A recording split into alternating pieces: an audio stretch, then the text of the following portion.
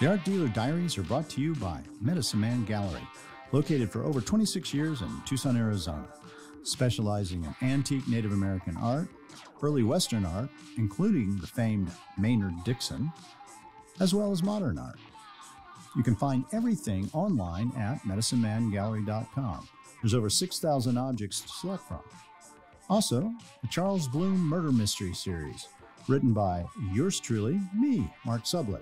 There's 6 books in the series, and they follow the protagonist Charles Bloom through all the intrigue of the art world set in Santa Fe and the Navajo Nation. These can be found on Audible, eBooks, Amazon, and of course, the gallery at medicinemangallery.com. Had Terry Williams come by today, and Terry's a guy that has a lot of knowledge of the Alaska culture. He's spent the last 40 plus years living in Skagway, dealing with Native American, Eskimo, and gives us an insight of what is happening in the world of their culture, especially with new regulations with marine mammal and ivory usage and that kind of stuff, which really is affecting that group of carvers tremendously. Very interesting, enlightening talk with Terry, and I think you're really going to enjoy this. Got Terry Williams here. Terry, I'm glad you came in. Thank you. Good to see you, Mark. Yeah, how long have we known each other? I was just trying to figure that out. Almost 40 years. Oh, God, it can't be. Is it really? Yeah, when we used to do the Indian art shows. Uh-huh. I always see you collecting the best baskets ahead of me. Yeah, well, we at the beginning of 40 years, I can assure you they weren't the best baskets. They're the ones I could afford, probably. Yeah, we were both in that category. Yeah, it's funny, you do a podcast like this, and I've known you 40 years, but I don't really know the backstory at all. So I want to find out the backstory. So where did you grow up, Terry? Oh, I grew up in Seattle, and I was invited to Alaska to be a resident artist for a gallery there, and that's how I ended up in Alaska. So let's just start with Seattle. So you grew up in Seattle. What did your mom and dad do? Oh, my mom was a dental assistant, and then when she had a couple of kids, she became a full-time house mother. And my father was a civil engineer, and he worked for the city engineering department. So, and did you have brothers and sisters? Yeah, to my mother's aggravation, I had only brothers, and she always wanted a daughter. So she was pretty happy when we had a daughter. And how many brothers do you have? 2 brothers. So you grow up in Seattle. Yes. And what time frame was this? Is this like the... the 60s Early and 60s? early 70s, I moved to Whidbey Island, which is on Puget Sound. You keep wanting to go up there, but I'm not letting you get that far that fast. Okay, I want to yeah. find more out about Seattle. Oh, yes. Yeah. So did you have an interest in art or Native American art when you were a kid? It's interesting because when I look back at it, even in grade school, I was making masks inspired by Indian art, like paper mache masks, and painting them with rainbow colors and stuff. And my art teachers thought I was pretty interesting. And I was really lucky. My parents chose our neighborhood because we had the best schools in Seattle, which was one of the best school districts. Mm-hmm. And we had some really professional quality artists for art teachers, and also professional musicians for band director and stuff. And I focused mostly on music and art. So they would allow you to actually focus and take more classes in music and art in high school? Yeah, I tended to be an overachiever, and I had a high GPA. And by the time I was in high school, I had as many as 5 independent classes per day. Wow. So I barely had to show up for school. And those independent classes were all art related? Yeah, and science. I did research, collecting ferns and mosses and all the sort of things nature boys do. Mm-hmm. And I had a great childhood. I was really lucky. Grew up in really good schools, and my best friend was a bug collector, and we used to do a lot of insect-related things and artwork about nature. Mm-hmm. What were you doing, drawing and painting? Or Drawing mostly, yeah, and some painting. did you know Bill Gates by any chance? Was he in that system? He was in our Cub Scouts. He was, Yeah, really? he lived only a few blocks away. We lived on the other side of the tracks. Our neighborhood was real middle class, university professors and stuff, but on his side of the valley was a lot of the important business owners, and he obviously got into computers at an early age. At that age, I thought computers were the weirdest, geekest thing you could do, and I never wanted to get around them. But he really made a business of it, obviously. Yeah, so he was actually in your Cub Scout group? Yeah. He was a couple of years younger. He was actually closer to my brother's age. Uh-huh. And my brother still remembers him pretty clearly. Yeah, that's interesting. Yeah, that was a really interesting time to grow up in Seattle. Yeah, it sounds like it from just what I read of, on Bill Gates and how they had computers and things that other people didn't have. So you had that opportunity, but it just wasn't your thing. Yeah, the computer class was only about a half dozen guys. They're probably all billionaires now. But, not too many kids were interested in that at that stage. So I was more interested in artwork already. And so when you graduated high school, what year was that? 69. Okay, so you're graduating right in the first draw of the Vietnam War for the Yes, that lottery. was a close call. I got a number, a draft lottery number that would have required me to go, but I was able to go to university with education deferment. What was your number? Do you remember? 132. Oh yeah, that's a goer. Yeah, and then what happened is right at the end of my university career, they decided to only call up to 125. And I dropped out of school and I was available for 2 months, and that was the end of my availability. It was a catch-22. I learned from my father that if you dropped your deferment, you would only be available for the rest of that year. But then right after that, Nixon ended the war. So Yeah. I was lucky not to go. I have many friends that went. Yeah, and did some of them not make it back? Some of them not, and most of them are ill now from being exposed to Agent Orange and other carcinogenics. Do you remember sitting around that night when they did the pull, when they did pulling out the blue pills of the numbers? Yeah, I actually was at a party and I drank so much I barely drove home. It was really a hazardous drive back to my parents' house. Yeah. I was pretty worried about having to go. Yeah. So when you went into college, you were an art major? I changed majors almost every semester. I started in pre-med and I got to biochemistry, and I decided that I wasn't going to be a doctor because biochemistry was over the top for me. Uh-huh. And then I went back to playing music. I was trained to be a professional classical musician. And what instrument? On the trumpet. Uh-huh. And I did that for a little while, and I realized that I wasn't probably going to make a living doing that. Most musicians, you either have to be a rock star or you're a school teacher, and then you have to be used to humble income and lifestyle.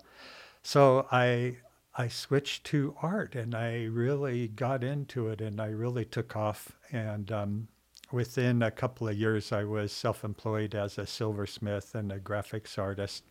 So were you collecting Indian art yet at this point in time? My father was a stone artifact collector, and so was my grandfather. So you and I have that in common, that it ran in our families. Yeah. So did they collect lithics like axes and arrowheads and things like all that? that And did sort you of go thing. collect those as a kid with them? Yes, that's interesting you would ask about that, because some of the most fun things we did as children is collecting arrowheads and trade beads on the Columbia River before it was dammed up.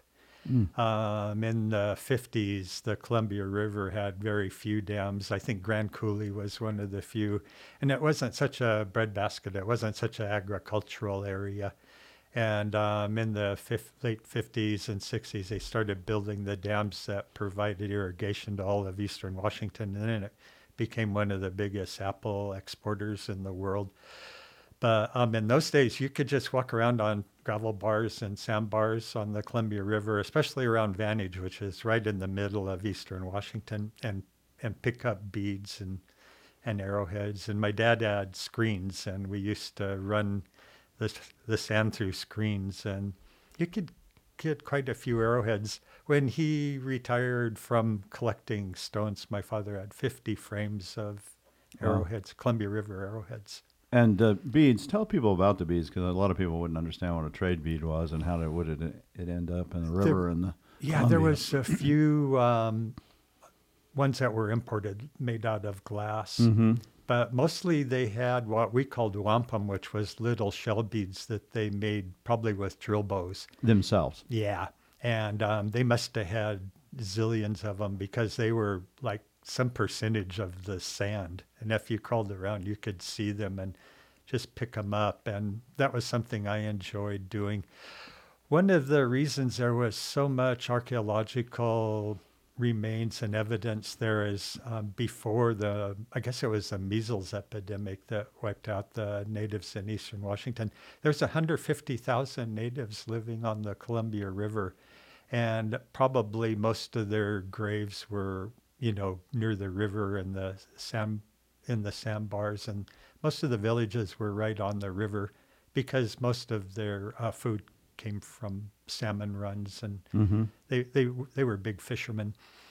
And then when they built the dams, unfortunately, it covered all the evidence, archaeological evidence. So. And which Native American groups would have been in there? Most of them are now in northeastern Washington, and you have the Nez Perce is one of the big ones, and Yakima was a big one. There was quite a few. They were what we call inland Salish, Mm-hmm. and they did their material culture was real similar to the coast. Their baskets for interest were very similar to the cedar root baskets on the coast. And so you started collecting with your dad, and you developed your own collection. Do you still have that collection of beads and lithics and things? A lot of them got lost when the state got broke up. I inherited the stone artifacts from my father, and I traded and shared them with people, and I still have some of them. Uh-huh. And it was really interesting when I found out when we were doing genealogy about my grandma's family that we had native traders all the way back to Quebec in the old days. So I guess that interest ran in our family for generations. Yeah. Lucky for me, I really made my life around it. Yeah, but at the time you were in college, you really weren't considering buying and selling Native American art or doing that as a living? My goal was to be a rock star like the Rolling Stones. The trumpet guy? Yeah. And then that didn't work out, and you moved into the art field. And were you getting a degree in art? No, I was more interested in being professional artist. And that's when I realized I had a jewelry shop. I started at the Pike Place Market in Seattle. I was one of the first 3 silversmiths at the Pike Place Market. What year was this? That was in the 69, early 70s. So right then, the Native American craze was really kind of going for jewelry, right? Yeah, and it was fascinating, the history of the market, because it was previously a farmer's market, and Seattle was growing in leaps and bounds, and it became King County, the county that Seattle's in, was a real breadbasket. And then around that time, the growth and the industry got so big, there was no more farmers in King County. And about the only people that still sell agricultural stuff at the Pike Place Market are people that grow flowers, and they're recent immigrants. And what happened was all the day tables where the farmers used to bring their produce slowly started turning into arts and crafts. And I was lucky enough to be one of the first 3 silversmiths to sell silverwork at the public market. And it was a great opportunity for learning a career. This is 1970? Yeah, early. So you're like 19. Yeah, I was really young. And in those days, you could live in downtown Seattle. I had what I called a penthouse in a tenement that was $35 a month, and it was had a beautiful view of downtown, and I could pay for my rent for a whole month by selling silverwork at the day tables at the market. And so you're making bracelets and things like this? Yeah, and rings and pendants. And were they Indian style, Native American style, or what were they? A friend of mine gave me an early issue of Arizona Highways that had all the early pawn jewelry, turquoise jewelry, and I started copying that stuff. And I took a couple semesters of jewelry classes, and because of the market and because of my exposure to the turquoise jewelry, I immediately became successful enough to support myself, something I never quite managed as a musician. Yeah. And that was a real lucky turn of events. And I figured out by setting up 3 days a week during the holidays, I could save enough money to travel around the world after New Year's. And I started going to Latin America and South America and eventually to Asia. So you dropped out of school? Yeah. When the war was over, my university career was done. And that was directly related to, okay, I'm safe now? Yeah. I was ready to be self-employed as an artist. And I became pretty successful for an artist. And how long did you do that, make silver? Well, still kind of doing it, but I did it for probably about 30 years, but it became a really big deal when I got invited to Alaska. Uh-huh. So, but before you go to Alaska, so do you go down to, where all do you go? You go to Mexico or Central America and these places? Yes, I spent 5 months in Latin America. I went for 5 weeks, and I just had so much fun. I stayed for 5 months, and I came home, and everything that was in my apartment got distributed to my friends, and everybody thought I died and was never coming back. So they were pretty surprised to see me again. And I collected artifacts down there. My interest in stone and other prehistoric artifacts turned towards Latin America, and I collected that sort of. And were you buying material. and selling this material at this time, or just collecting it? I was mostly buying and selling textiles from South America and keeping the artifacts. Uh-huh. So like Bolivian textiles and things like that? Yeah, people were, in those days, wearing ethnic clothes was the height of vogue, and we could bring back, huipiles and various costumes and bags, shoulder bags. And were these old clothes or new clothes, or both?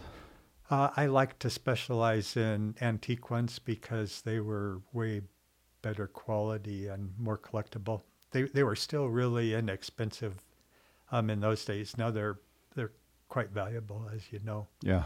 So you do that for 5 months. You're down in Central America, and then you come back. Did you ever get any of your clothes and things back from your friends when you showed up? No, the sad part was as I collected books, my father used to give me a blank check at the beginning of every semester of university, and I could go to a university bookstore and buy any book I wanted. He thought I was buying books for my classes, but I was buying books on every imaginable thing. I had very eclectic interests. I had a really good library of ethnographic books and religious books. I was amateur, religious student, and all of them got distributed. Some of them floated back, but I think most people that got them probably made better use of them than I did. Either reading them and selling them, and both. Yeah. So that was pretty good. So you come back from Central America, and you're selling silver. You're making silver. You're selling these textiles, and you're in your mid-20s at this time. Yeah. And so then what happens? I got invited by another silversmith from the public market to share a shop on Queen Anne Hill. And we had this little shop in kind of a neighborhood strip mall. And it became pretty popular and pretty well known. What was the name of that shop? Well, it was our names. His name was Charlie Anders, and mine was Terry Williams, and we just had our names on it. He became pretty well known because he was a coppersmith, which was a really rare thing, and he was also a really good cook. And professional cooks used to come and buy copper pans from him and have him restore his copper pans. So in a little bit, I rode on his coattails, but then we both became too big to share the same shop, and I moved next door, and then I had my own shop. And I had that shop for about 3 years, and something fairly horrible happened, but it turned into a good turn of events. My shop was broken into, and I lost all my South American artifacts in a theft and in a burglary. And I decided that I didn't want to live in the center of town anymore. And that's when I moved to the islands in Puget Sound and became a recluse and really got into doing my own work. And I really improved in leaps and bounds when I wasn't running a shop.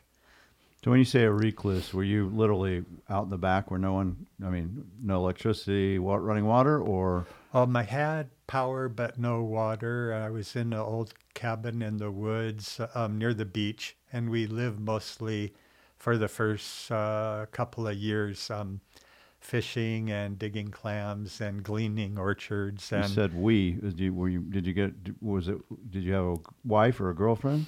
Yeah, I had a girlfriend who eventually became my wife, and she's an artist now too. And it was pretty fun. I enjoyed it. But then there was a point when we started having children and we realized we needed a place that was less primitive. But the amazing thing was for me that I only went to town once a week, so I was totally focused on doing my artwork and improving my artwork. And I realized I was getting pretty good pretty fast. And there was times when I felt like I was almost channeling historic artists or something, because it was almost like the work was improving at a rate that was inexplicable. It was exciting times. And at this time you're digging clams. Are you growing your own food too as well? Oh, I was in deep woods, and we were surrounded by old growth trees, and it meant we could heat with wood, and we had a wood cook stove. Everything was wood related, which is traditional for that part of the world. And that was pretty fun. It's like going back in time or something. Yeah. You did that for 3 years? Yeah, and then my wife decided we were moving to downtown Coupeville, and we became residents of historic town, not unlike the one I live in now. And did you have a child by that time when you moved? Yeah, my son came, and then we thought we were done, and then a couple of years later we had a daughter. And then we had a match set, and that was enough. Had to slow down after that. And so how would you, when you're living out in these woods by yourself and your wife, and you're basically growing or gathering your food, but you're making your art, you're doing silversmiths, you're making jewelry. Mm-hmm. Would you go in and sell this, once a week to the townspeople, or how did you get sales? You still need money. I knew the best galleries in Seattle from my previous career, and I could just go once a week to Seattle and sell what I produced for the week and raise enough money to go home and live comfortably. Was it still Indian style jewelry?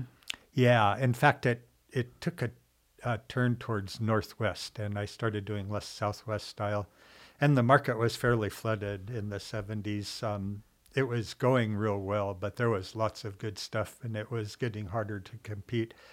And somebody gave me the Bill Holm book called Northwest Coast Indian Art and Analysis of Form, and it showed historic bracelets made by Clinkets and Haidas with the totemic designs engraved. Mm-hmm.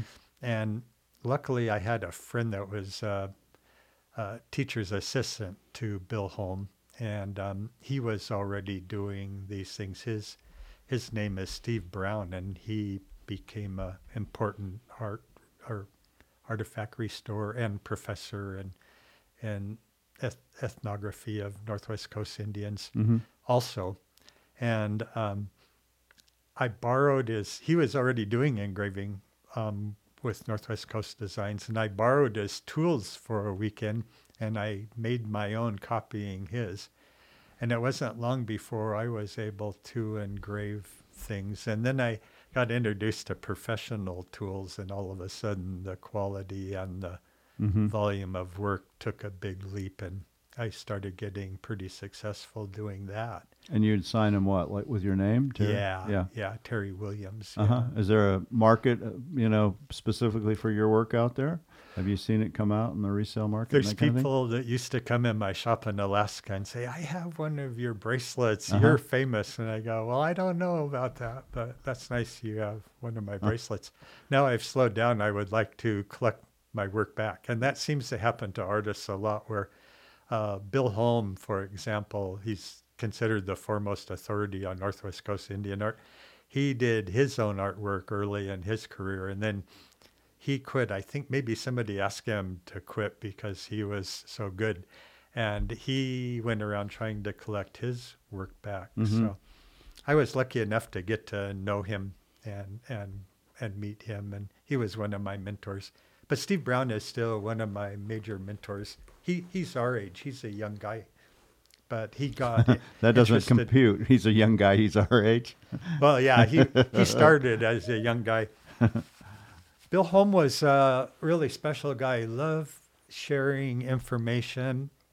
It was really lucky he discovered Northwest Indian art, because he had such an analytical mind. He was able to rediscover the design rules that totemic art was designed and made by in the 19th century. Because of cultural disintegration, largely because of missionaries and other people that came and changed their lifestyle so radically, forbid them from doing traditional art or speaking their language. That sort of artwork was almost gone. And because of Bill Holm and the books he wrote and the native artists that studied with him, caused a renaissance, and it was in full bloom by the 70s when I started getting interested. And it was really a wonderful ride. We were encouraged by everybody, including the natives, to do our artwork. They could see that there was something really exciting going on. And so this is kind of mid to late 70s that you moved back out from the boonies? Still in the boonies, but only a couple hours drive from Seattle. And Steve Brown, he was one of the first guys to carve seagoing canoes, copied from museum examples. And he's now probably carved more of them than any living artist. He got hired by a native tribe at Neah Bay called, they're way at the north west corner of the Olympic Peninsula. He got hired by them to carve a canoe there. And then he got hired by them to teach their kids to carve canoes. And then he went to Alaska and carved canoes, and he trained some professional carvers that are still carving canoes. And it became a renaissance in seagoing boats. And these were made to be used? Yeah, they're using them now. They have canoe get-togethers where guys paddle all the way from Alaska to Seattle to meet other canoe makers and hang out with them. So it's a real renaissance, important part of their culture, because that's how they made their living, trading with canoes. And originally, yeah. Yeah. And so what was your next transformation once you get out of living in the cabin and you're raising kids? What were you doing? Have you started buying and selling Indian artifacts at this point? A little bit, but a huge thing happened. One of my best friends, who was a scrimshander that I met at the public market, his name was David Present. he came from New England, and he learned how to do scrimshaw from copying scrimshaw from the whalers from the old days. Mm-hmm. He came to my house with one of his friends, and Seattle kind of hit the skids when Boeing laid off like tens of thousands of employees. They had a bad downturn, and all of a sudden, all the Boeing engineers were doing arts and crafts and selling them at the street fairs. And Right. us kids were like competing with, professional engineers that were making really cool and tricky things Right. at the street fairs. And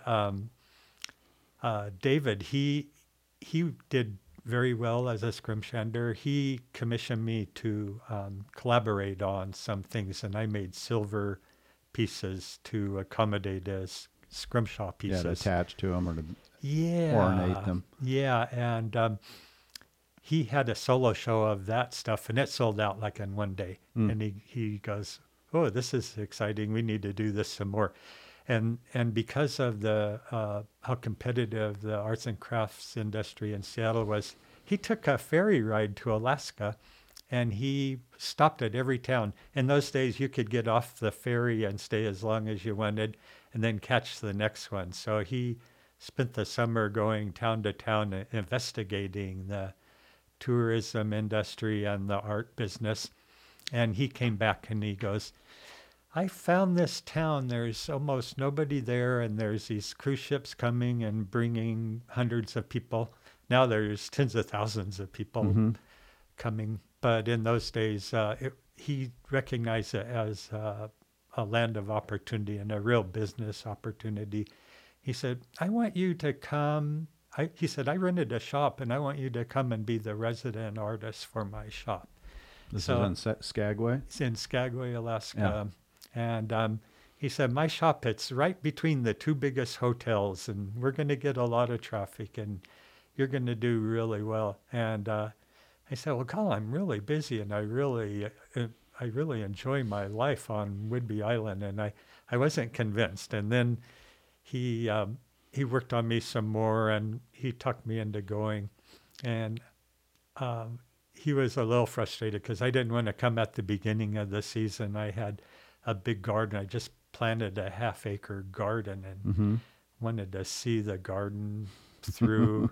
So I came in mid-August, which is really the end of the tourist season in those days. Now it goes until the end of September, but I only had like 2 weeks of tourist season left. And I brought like 2-year production of silver work. And I thought, this should be a good test, see if I can make a go of this. And he got real excited. He put my work in the front cabinet. As you walk in the door, you walk right into the cabinet with my work in it. And we sold out of 2 years of production in one weekend. Oh, my. And I go, whoa, I was living on $1,500 a year on Whidbey Island. All of a sudden, I made twice that in one weekend. And I go, I think I have a new home now. And it took a while to talk my wife into coming up there the next year. And I'm sure. we moved up there, and it was a primitive lifestyle, but very successful financially. When you say primitive, was it like the cabin you lived in without running water? It was one step up. We had running water. Yeah. But it was pretty small, and we were in what was the suburbs then. We were really in the woods, which was at 15th. Now it's about Midtown because Skagway's become major destination. So when you go there, what year was that? That was in 84. And so your kids are kind of middle school? Yeah, they were grade school and middle school, yeah. How did they do there? Because that's a whole different environment, right? Yeah, what we did there was not unlike Whidbey Island, except that there was no town to go to a couple hours away, so we didn't have the contact with our families and shopping opportunities. And the nice thing about Whidbey Island, you could go to Seattle on a ferry boat and have access to anything you could dream of.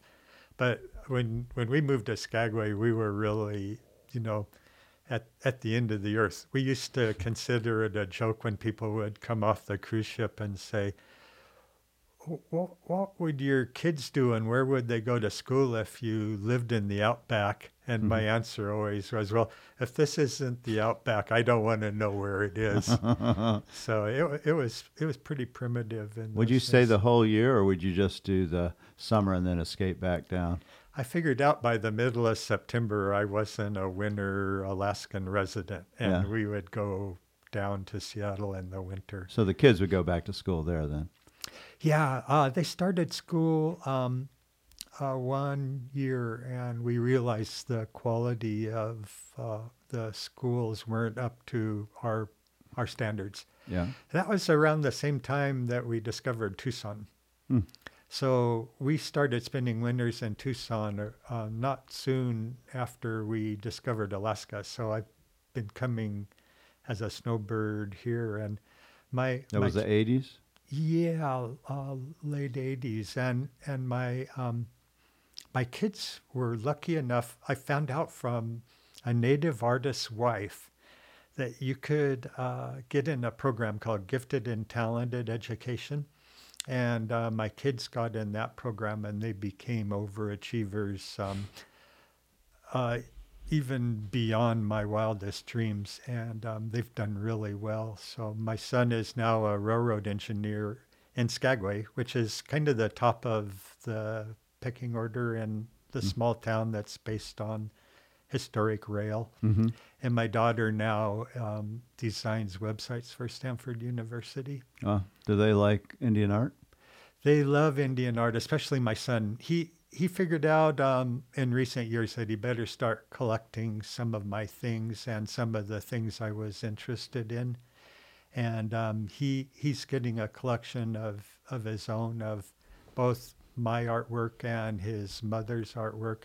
And my daughter being, interested in the internet and education and computers and stuff, hasn't really collected too much physical art, but she's real interested in the future of electronics and computers and the internet. So she's kind of gone on her own, way beyond my wildest dreams. So you're up there in the 80s in Skagway, and you come up for every summer, and you're making your own. You're working with this guy in his store, right? Yeah. And you're making your own silversmith, right? You're doing your own silver stuff, Right. And then at some point, you must get your own store, and or something changes, and you also start dealing in native arts. When was that, and what was that all about? Yeah, this is a fun story, because about 3 years in, we realized David, the gallery owner, he had about a dozen resident artists by then. He was doing really well. And he was descended from a diamond family from Rochester, New York. And his father used to come and say, "Oh, you guys are doing really well." And I said, "Oh, thank you." And he said, "Yeah, and you even have growth." And I didn't even know what that meant, but he meant economically. He could see we were growing leaps and bounds. Right. And one of the other artists, he was an ivory jewelry artist named Jim Hopkins. He, at the end of the third season, he came over. He said, "By the way, there's this little shop a couple blocks up the street. I just got offered it by the landlady because Princess Tours had their office in there and they never paid their rent. So the biggest companies, they could get away with postponing payments and stuff because the town was so isolated. There was no recourse if that ever happened. So anyway, he said, "You want to share that shop?" And I went to look at it, and we decided the same day that we were taking that shop.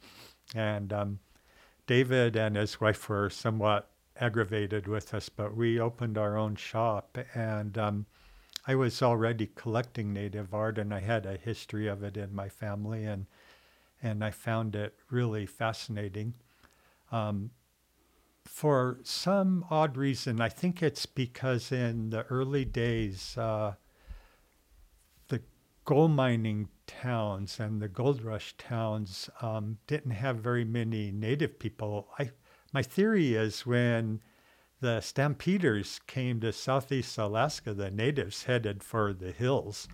And it's fascinating that some of the clans, the Tlingit clans, like for instance, the Killerwell clan, we call them Duklawadi, they have more members in the Yukon than they do on the coast because they said, whoa, these guys are crazy. Let's get out of here. And there wasn't too many native people in Skagway when I started getting interested in opening my shop. And I had one of the first native art shops. We have tourists coming by the boatload, interested in collecting things from Alaska. And I had one of the first shops selling native art. And some native elders came in and they said, oh, wow, so you're going to teach us about our culture, huh? And I said, well, you might be surprised. And they decided they liked me after a couple of weeks. And some of the really important ones started coming in and giving me advice and introducing me to their uncles and professional artists from their community. And I became a real success story right away within months of opening my shop. And one of the things I miss the most about having a shop is on the weekends when elders used to come in and bring their things. They would drive all the way from Whitehorse in the Yukon to sell me some artwork and then have halibut fish and chips at the local restaurant. So their whole mission was just to raise enough money to pay for the gas and have lunch. And I could make them happy every weekend. And I miss when they used to come in and sell me their artwork. And what kind of artwork is this? Well, the women, Native Alaskan artwork is real gender related mostly. And the women did primarily hide work with bead sewing, lots of costumes. The interior people, even in historic times, were famous for doing the costumes and regalia. Would these be out of seal skins and things like that, or? They use mostly hometown moose. Moose. Yeah, the people in the interior. The people on the coast did marine mammals. And they brought me things. And then the men mostly did wood carving. Some of them were silversmiths. Mostly that was, it took a lot of work to learn how to do those bracelets like Bill Reed and Robert Davidson did. So they mostly carved masks and other regalia. And were you dealing in older material too at this point in time? Were you getting any of that, or was it all contemporary native? Sometimes we were offered historic things, and that was always really exciting. And they knew that we would show the things respect. Sometimes it was because they had reached a difficult point and they needed to raise money, and sometimes it was stuff they inherited. Traditionally, in the 19th century, the material culture, which was 99% wood objects, were left on the graves to disintegrate. But when they started finding out that their things were worth thousands of dollars, they started bringing them around more, and they really liked that I would show them respect and pay them a fair price, because most of the traders in the small towns in Alaska could pretty easily take advantage of them, because most of the people didn't realize how valuable their family objects were. And they had no outlet either, and there was no internet. Yeah. So within a few years, there was quite a few people that were trying to sell Indian art in Skagway. And now it's gotten to the point where the diamond merchandisers that followed the cruise ship industry have mostly taken over the town, and the local shops can't afford the leases. So there's not too many local shops anymore. Do you still have yours?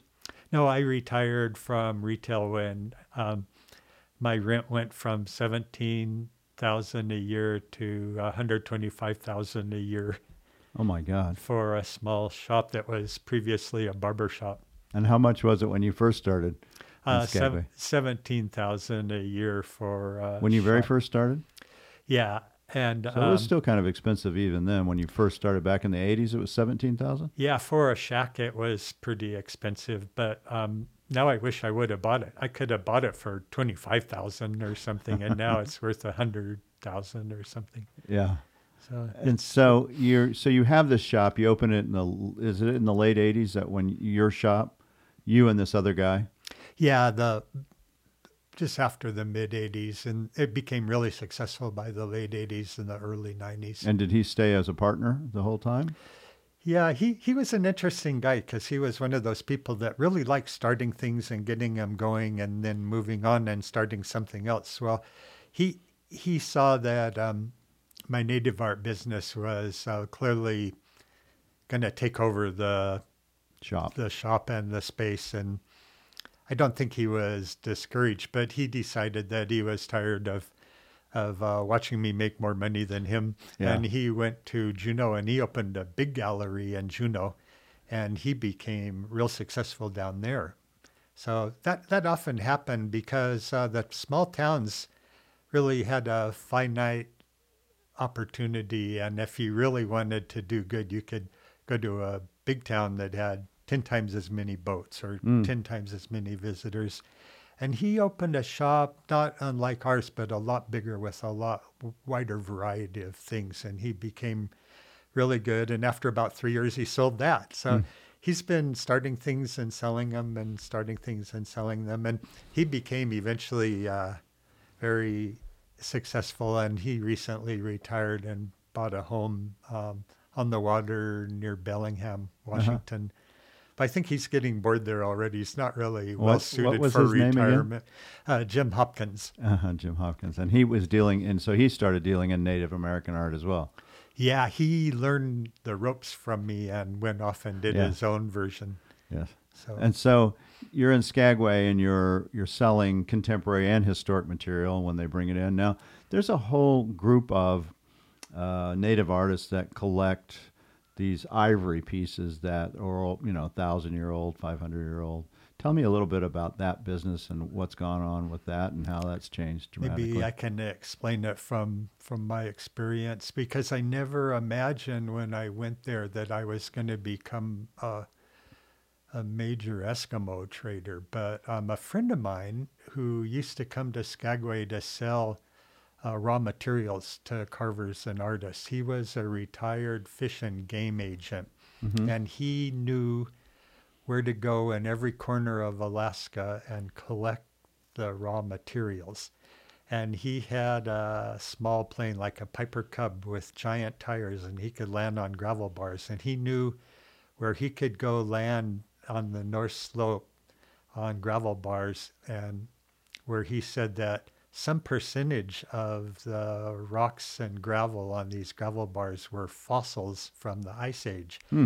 And he had quite a bit of raw material, and we got really into working with that stuff, and that became even more important than the silver work, both for my previous boss and myself. And Jim Hopkins, he made beads and jewelry out of it.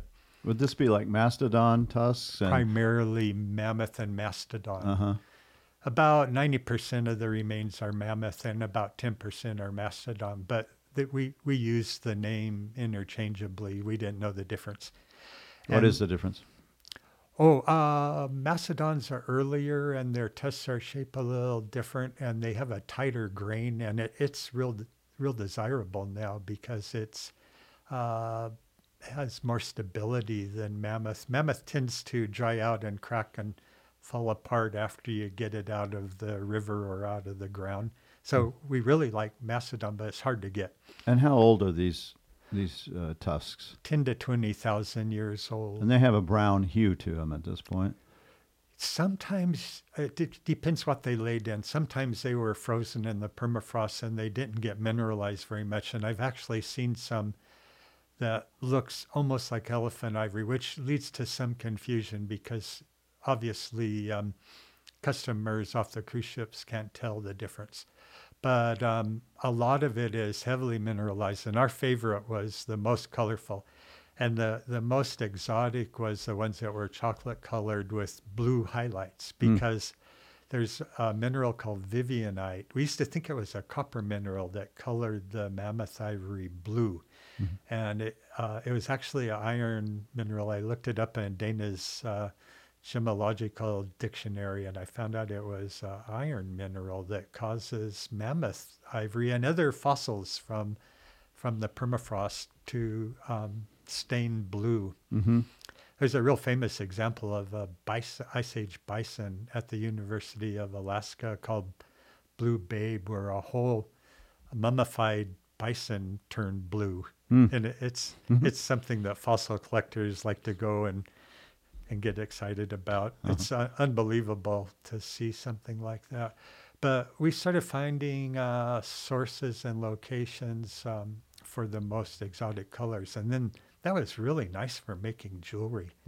Chocolate and blue ivory naturally. So this guy would go find it. He mineralized. was an ex-game fishing game, and he would get the material, and you would give it to the artist or sell it to the artist or trade it. We did a lot of our own, and we sold and traded it. And then a real huge breakthrough happened for me. He was getting ready to retire from that business. We thought that for our whole career, we thought we were going to run out of this stuff in a couple of years.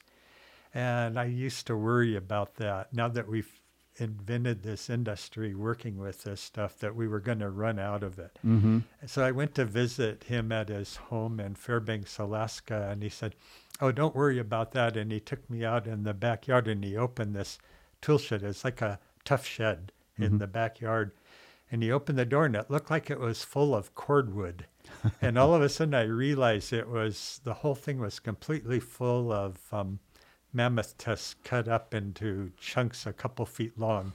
And then I quit worrying about running out of ivory. And I bought a bunch from him, and I encouraged him to bring more to Skagway. And we kind of started a whole generation of younger people that were like our kids' age working on that stuff. And some of them have become real successful. But a really big deal happened when he invited me to visit St. Lawrence Island, which is this big island in the middle of the Bering Straits, closer to Russia than to Alaska, and you fly there via Nome. And there was 2 villages there, and they had nothing to do except for hunt and fish and carve things. And they had access to their version of fossil materials, which was mostly fossil marine mammal materials and fossil walrus ivory, but also Ice Age materials. And they were already national class artists from doing this stuff. There was only a couple of guys that even knew about them, and they were becoming very successful marketing their work to the same sort of galleries that were marketing soapstone sculpture from Canada. And they were really excited when we came, because Roland, the retired Fish and Game agent, he said, "Now you don't even want to go to this island if you don't bring $10,000 to buy stuff, because when you run out of money, they're going to get really frustrated and angry with you and run you off."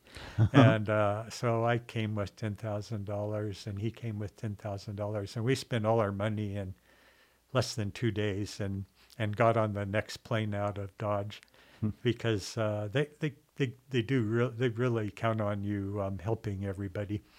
And that grew. Roland retired from that business. He retired. He had a state retirement, and he lived comfortably. He did it mostly as a hobby. And I started going a couple times a year, and we got to the point where we were spending $50,000 per trip, and everybody was really excited when we would show up, and they would really treat us like family. And you were buying all the carvings that they were doing? Yeah, at that point, we were buying everything they brought, which they really liked. It didn't matter if it was some broken thing their kid made. I just bought everything. Yes.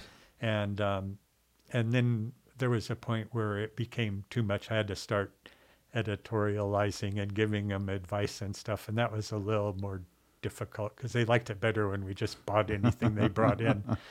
It was a really good run, and I got really well known for that, both in the native community and in the art business. I was able to generate enough artwork from them to supply other shops. And were they also bringing in early Bering Straits type of material that they were finding? Yeah, they figured out early on that the things that they could dig up in their yard were worth a lot more than the raw material. Mm-hmm. They could make thousands of dollars digging up old tusks, but they started finding out that old Bering Sea culture artifacts and stuff were selling in New York. Jeffrey Myers was one of the guys that pioneered that industry. He would fly out to those villages, not even get out of the plane, and just wait for them to bring him some things. And he would pay tens of thousands of dollars for old Bering Sea culture dolls and engraved artifacts and there was stuff. there's no regulation or problem doing this, right, for them?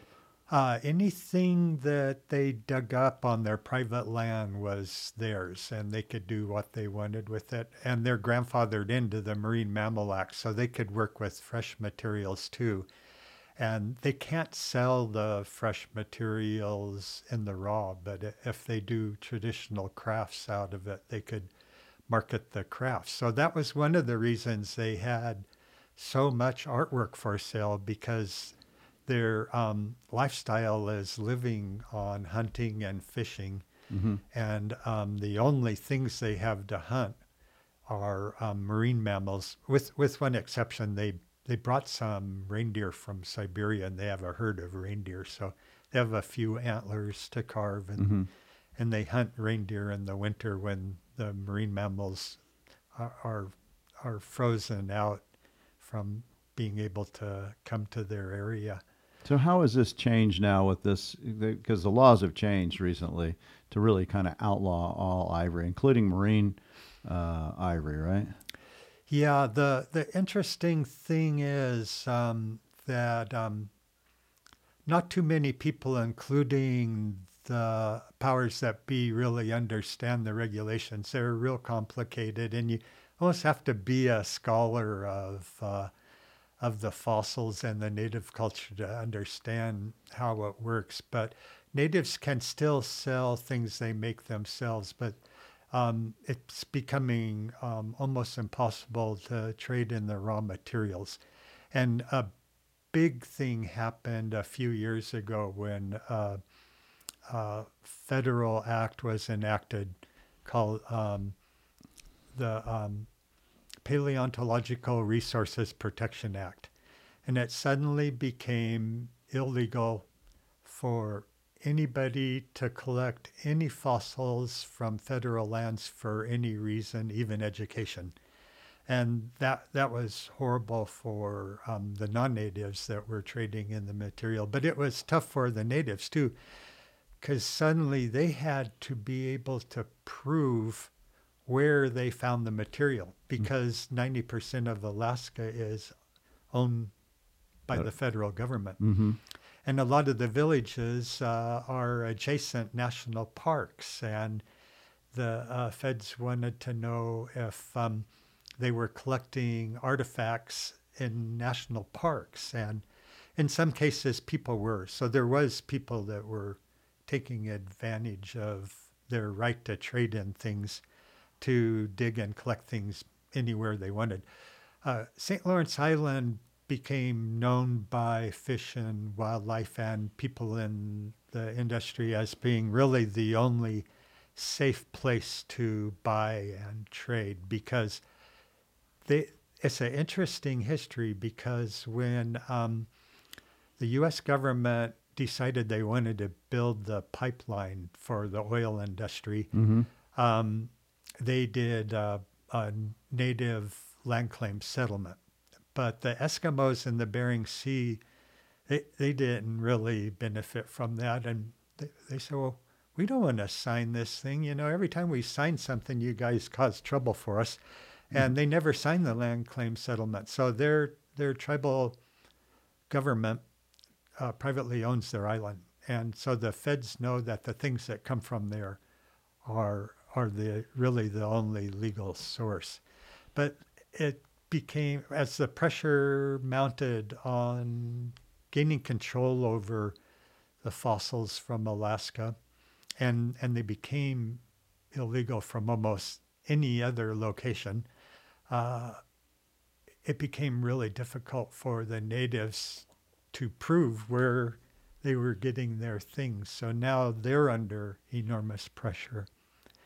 And some agents follow me there, and they got in the business of causing trouble for all those guys. So it's gotten to the point now where the native carvers that work in ivory and bone are having a hard time pursuing their market because nobody really knows what the rules are, including as we talked about the other day, the law enforcement doesn't really know the regulations and don't really care. They're just trying to shut it down. And they've done that, I assume. Yeah, it's really close to being over.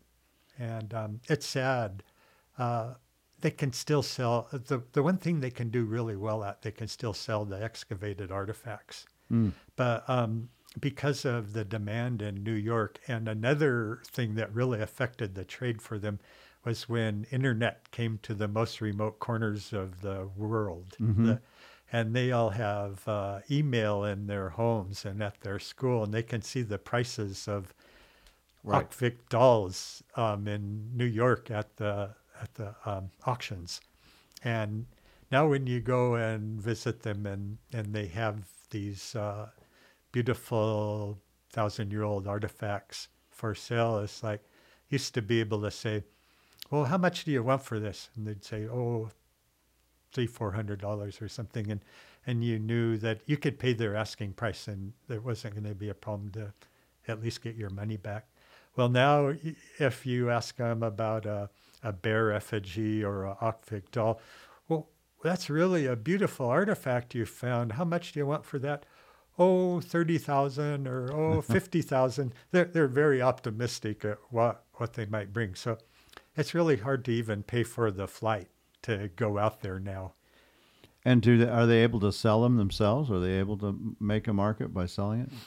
Well, they've figured out how to consign to the auctions back east, and there's entrepreneurs in the villages, native entrepreneurs that have figured out how to middle that industry, and they've done quite well for themselves. And I don't know how much of it trickles down, but there's some real successful entrepreneurs in the villages. Jeffrey Myers used to go regularly. He would make a trip just for one item, all the way from New York if it was something he wanted or he had a customer for. So, but it's gotten more and more difficult, and it's getting difficult for them to sell because there's almost nobody coming out there anymore when they want as much as the auction houses back east. Yeah, so they can't wholesale it anymore. They have to. Well, they can't wholesale it to a dealer. They're basically wholesaling it to the auction house to sell. Yeah, they basically made the middlemen obsolete, and I only go just to visit family, friends, and stuff now. And with all the changes in the laws with ivory, has that market as well, price-wise, gone down? It leveled off, and they're collecting less because they're having a harder time selling it because there's fewer people coming out and buying it from them. There was a point when there might have been 50 entrepreneurs coming every summer buying everything they could get their hands on. And then what happened was now they're down to only 2 or 3 guys. I was one of the last guys, one of the biggest guys who actually started that industry he worked for state roads department, and he was all over the state. He realized there was opportunity for a middleman. He kind of pioneered that industry, going to the villages and buying these raw materials. So he just got harassed enough by the feds to not go. It's the first time in the 40 years I've known him that he didn't actually go and buy this year because they're putting the screws to him now too. Yeah, they just want the complete stop of selling this material. That's right. Their mission is to totally shut it down. They don't seem to be at all concerned about the welfare of the native people, and the native people are really at risk now, and I worry about them. Even the native corporation owns the grocery stores in the villages, and there's times when they don't do enough business to even be able to stock. I've been on St. Lawrence Island when the only thing in the grocery store was diapers and cigarettes and stuff like that. So they've had to go back to hunting and fishing primarily for their livelihood. And as we were talking about the other day, I actually worry a lot about the young people because they see what young people do in the rest of the world on the internet, and they want to move to the city and wear spandex and go to the disco. And very few of them have learned traditional hunting and gathering or food preparation. Mm-hmm. And it's the same problem in Southeast Alaska where the Tlinkits and the Haidas live, where very few people are learning traditional hunting and gathering and food preparation. The really wonderful thing about the Tlinkits and Haidas is they were good entrepreneurs from way back all the way to the fur trade. Mm-hmm. They middled the fur trade and they learned how to be businessmen. And they saw this coming, and their native corporations who have been real successful by middling the fishing industry and the logging industry, they have very deep pockets. They now have what we call Indian children culture camps. And the grandparents who grew up at a time when they lived traditional lifestyle and hunted and fished are teaching the grandkids how to hunt and fish and prepare traditional native food. There's a whole generation in the middle that were the ones that were forbidden from speaking the language or doing their traditional material culture. Right. A lot of those probably went to Indian schools too. Yeah, and in the good thing was is they did have lawyers and doctors and stuff that learn, modern lifestyle by going to schools in other parts of the country. There's some really great examples of early lawyers and early matriarchs that went away to Indian school in Bellingham and Washington State and other places that came back and were able to help the family businesses and the tribal businesses become very successful. Mm-hmm. Unfortunately, the Eskimo corporations that were set up at the time of the land claim settlements, they didn't have those skills, and their tribal corporations failed within a generation.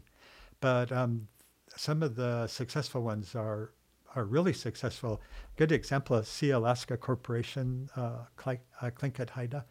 They've invested in the cruise ships. They own the best hotels, and it's not uncommon to see them in line at the bank. Whereas a lot of the native people from the remote areas, they can't even take a check because they don't know what to do with it. Mm. So it's a real dual system. Yeah, some people have thrived, but a lot of people in the remote areas, and there's thousands of what we call Eskimo villages. They're Inupiat and Yupik villages where they don't have access to financial institutions, and they're lucky if they can cash a check at the grocery store. Do they have internet up in those areas? They do. All of them have internet now. And they're starting to figure it out. I just recently bought an artifact on the internet from a native kid who found a beautiful harpoon head by PayPal. He figured out about PayPal. He got paid like in 30 seconds, and then he mailed me the thing. So I'm waiting excitedly to see what he found. Yeah, but you do see a change. with the natives' culture just because they can't deal effectively with any of these materials. They can't get the material, or if they can, it's hard to prove it is. And do you see that maybe literally going away? Yes, I think I mentioned it briefly in the past, but what I'm really worried about is the people that live in the remote villages are moving to the cities. They're not well educated for having jobs in Western society. A lot of the kids are turning into street people. It's There's statistics that really give you an idea how critical it is. Um, Native Alaskans have something like 2 or 3 times the suicide rate of any other kids in the country, and they're kind of lost. And I see these kids I knew in the villages. I see them on streets in the city, living as homeless street people and begging. And we used to go around and when they were begging and say, if you want to go home, I'll buy your ticket to go home. One time I even had to send the mayor of Gamble home because he stayed in the bar too long and drank up all his money, couldn't afford to fly home. But yeah, there's a whole generation of kids that don't know traditional lifestyle and are really struggling in the cities, and they're going to be the next generation of homeless people. I can imagine a time not so far in the future when the elders are gone, when that culture is really gone as we know it. Mm. It's a. Is there any way to stop that? Is there any? Well, I try in my own little way to encourage them and to buy things from them. I don't really know what it's going to take on the big picture. Probably it's going to take government intervention. They're starting to get more funding for medical clinics and facilities in the villages, because until recently they had to fly to Nome even for medical care. It's funny, the government will give them their ticket to go to the hospital, and they'll give them a ticket to come home from the hospital. But if they miss their flight, they're on their own. So often what happens, that's what happened to the mayor, I think. Went to the hospital, he went to the bar, drinking some beer, missed his flight, and then he got stuck there. He was stuck there for days. And I bought him a ticket to get home. That really paid off for me because I got stranded the same year I got stranded on their island. And the weather was so bad the planes couldn't fly, and I had just spent my last dollar, and the word got around town that I was out of money and I was stranded there, and there was people that were going, why are you still here and stuff like that. But the mayor came over, he said, you helped me out that time. I really appreciate that. You can stay on our credit at the tribal housing for as long as you have to, and then pay us later. Yeah. So he gave me a line of credit with the tribal corporation, and I lived real comfortably. But the people that were selling stuff, they couldn't figure out why I was still hanging around or beachcombing. They wanted to see what was in my bag because they were afraid I was picking up ivory. Yeah, I'm sure. Yeah, that's their livelihood. Yeah. And how long did you stay there for that? I think I got stuck for 3 days. That's the longest I've been stuck. It's a common problem in Alaska to get stuck. I've been stuck in Juneau for 3 days. So, but that was a little hair raising. These are little villages too. There's not many people, right? A couple hundred people. Yeah, so everybody knows everybody. Yeah, they all know me. They know the buyers, of course. Yes. We stand out. Even if I wear their clothes, they can recognize me from a mile away. I'm sure they can. Yeah. So you've gone through this life, and you're still interested in Native arts, I assume, right? You still deal in it? I'm fascinated by it. It's a compulsion I'll probably never outgrow, and I'm still collecting things, and I'm marketing less, but I really enjoy it. And I'm trying, it's my mission with the success I've had to try to almost do, I think I mentioned, trying to do philanthropic things to help them. I've sent kids to university, and it's been some real success stories. Some of the kids are brilliant, and they just needed an opportunity. Sure. There's a really good example of an Eskimo kid, grew up in Haines, Alaska. His father was a carver, and he was a straight A student. And he was the first Native Alaskan to get a full scholarship to Stanford University. Wow. And now he works for Google Maps or something and lives happily in Seattle. So, And if people want to get a hold of you, how do they find you, Terry? I'm on the internet under Inside Passage Arts, and my biggest buying and selling venue now is at the trade shows here, what we call the Tucson Gym Shows. Mm-hmm. And I've pretty much gotten out of running shops and being readily available to people year-round because I'm mostly retired now. But people do bring me really cool stuff to the gym shows. Mm-hmm. And you'd be surprised, people come all the way from Alaska to sell us stuff. Yeah, in Tucson. Yeah, and Alaska Airlines has been a real good thing for them because you can get on a plane in Anchorage and fly all the way to Tucson. Direct? Yeah. Oh, wow. Well, you have to, they stop in Seattle because that's their hub. Yeah. But yeah, I encourage them to come down. I've put them up when they come and visit us. I had a Native girl stay with us for a month. She almost forgot to go home. She liked Tucson so much she wanted to bring her parents down here. Well, It's pretty good weather compared to Alaska in the winter. yeah, I'm sure it is. Yeah. Well, Terry, it's been great having you on. And people, I encourage you, if you're out of the Gym and Mineral Show, go look for Terry. Thank you. And or online at his website. Thank you very much. I've enjoyed working with you, Mark. Thanks for having me. Yeah, no, it's just getting to find out the backstory is always so interesting to me. I mean, I know you 40 years, but Yeah. you don't know. The problem is we don't take the time in our Yeah. busy lives to sit down and talk to other people. Yeah. And ask the questions. How did you get where you got, and why? And to me, that's always the most interesting part of doing it. And one of the reasons I do these podcasts is so I can force myself, if nothing else, to take the time to really understand my own community.